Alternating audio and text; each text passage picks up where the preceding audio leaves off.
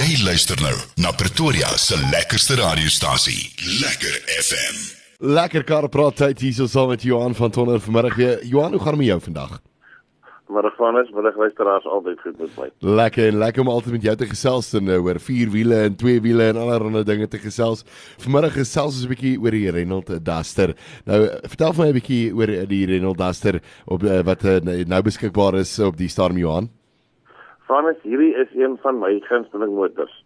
En die rede daarvoor is, dit is 'n eerlike familiemotor.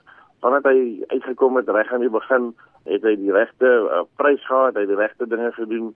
En daai tyd was daar nog verskillende engines geweest, daar was 'n petrol en 'n diesel engine. Maar soveel as oor die storie oor die Duster gaan dit ook oor die engine. En daar was een spesifieke engine, die 1.5 DCI. En hierdie selfde engine het jy in die Duster gekry, maar jy het ook destyds gekry in goed soos die Duke en die Qashqai en die NT200 bakkie en hy was in die Megane, hy was op stadium in die A-klas Mercedes. Dis 'n engine wat hulle oor verskillende fabrikate en verskillende modelle gebruik het. 'n Fantastiese klein diesel engine. En die nuwe Duster wat hulle nou op uitlet gegee het einde laas jaar, het hulle besluit om die petrol engines te laat gaan. En net die diesel engine te hou, want dit is in 'n geval eintlik die model wat gesorg was en die model wat jy wil hê. En ek moet vir jou sê, hier het jy nou 'n lekker tipe van 'n ligter sportnuts, wat lekker groot grondvry hoogte, 210 mm, wat jou hele familie met jou kampgoed en af kan inlaai, en hy's ligter op brandstof as 'n motorfiets. Dit is 'n lekker familievoertuig, maar as mens nou kyk in verband met, as mens nou so 'n bietjie vooroopmaak en 'n mens kyk na sy spesifikasies teenoor ander sportblitse en sportnutse en die bedryf, hoe vergelyk hy? Jong, hy's amper in die segment so half op sy eie, omdat jy hom kry in 'n 4-trek, en weet amper soos die Jimny is ook amper half 'n ding op sy eie. En jy kan nie die Duster en die Jimny met mekaar vergelyk nie, want die Jimny is 'n regte handelbare 4x4, maar hy's klein, terwyl die Duster dan weer 'n hele familie kan vat, en hy's ook 4-trek, maar hy's nie low range en al daai tipe van goed nie.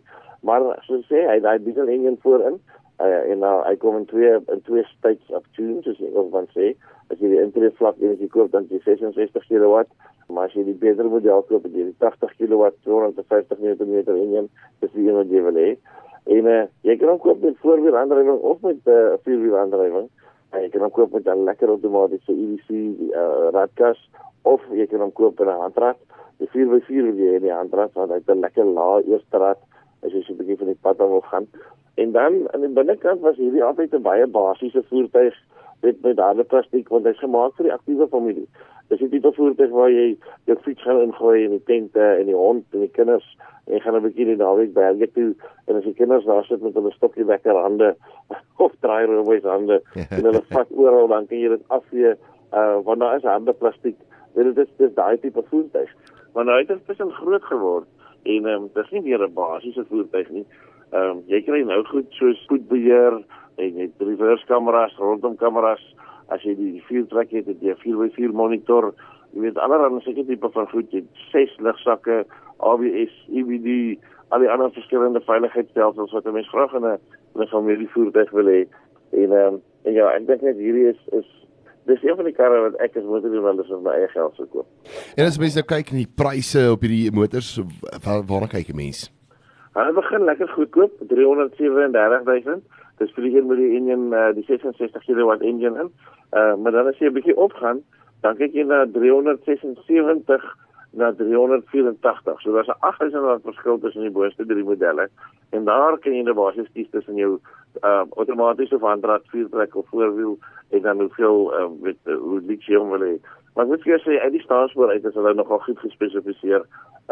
Jy kry nie 'n bare bones model as jy die onderste een koop nie. En dan wil ek tog die luisteraars aanmoedig, as hulle gaan kyk op Facebook of Trail Rider Media op ons blad. Ek het foto's daar opgesit van die Duster, maar dan as jy nou deur die foto's scroll en jy kom op die einde, dan is daar ook foto's van die ou rag. En dit is 'n ding wat Renault vir ons sê, ons hoor al van die ou rag van 2016 af.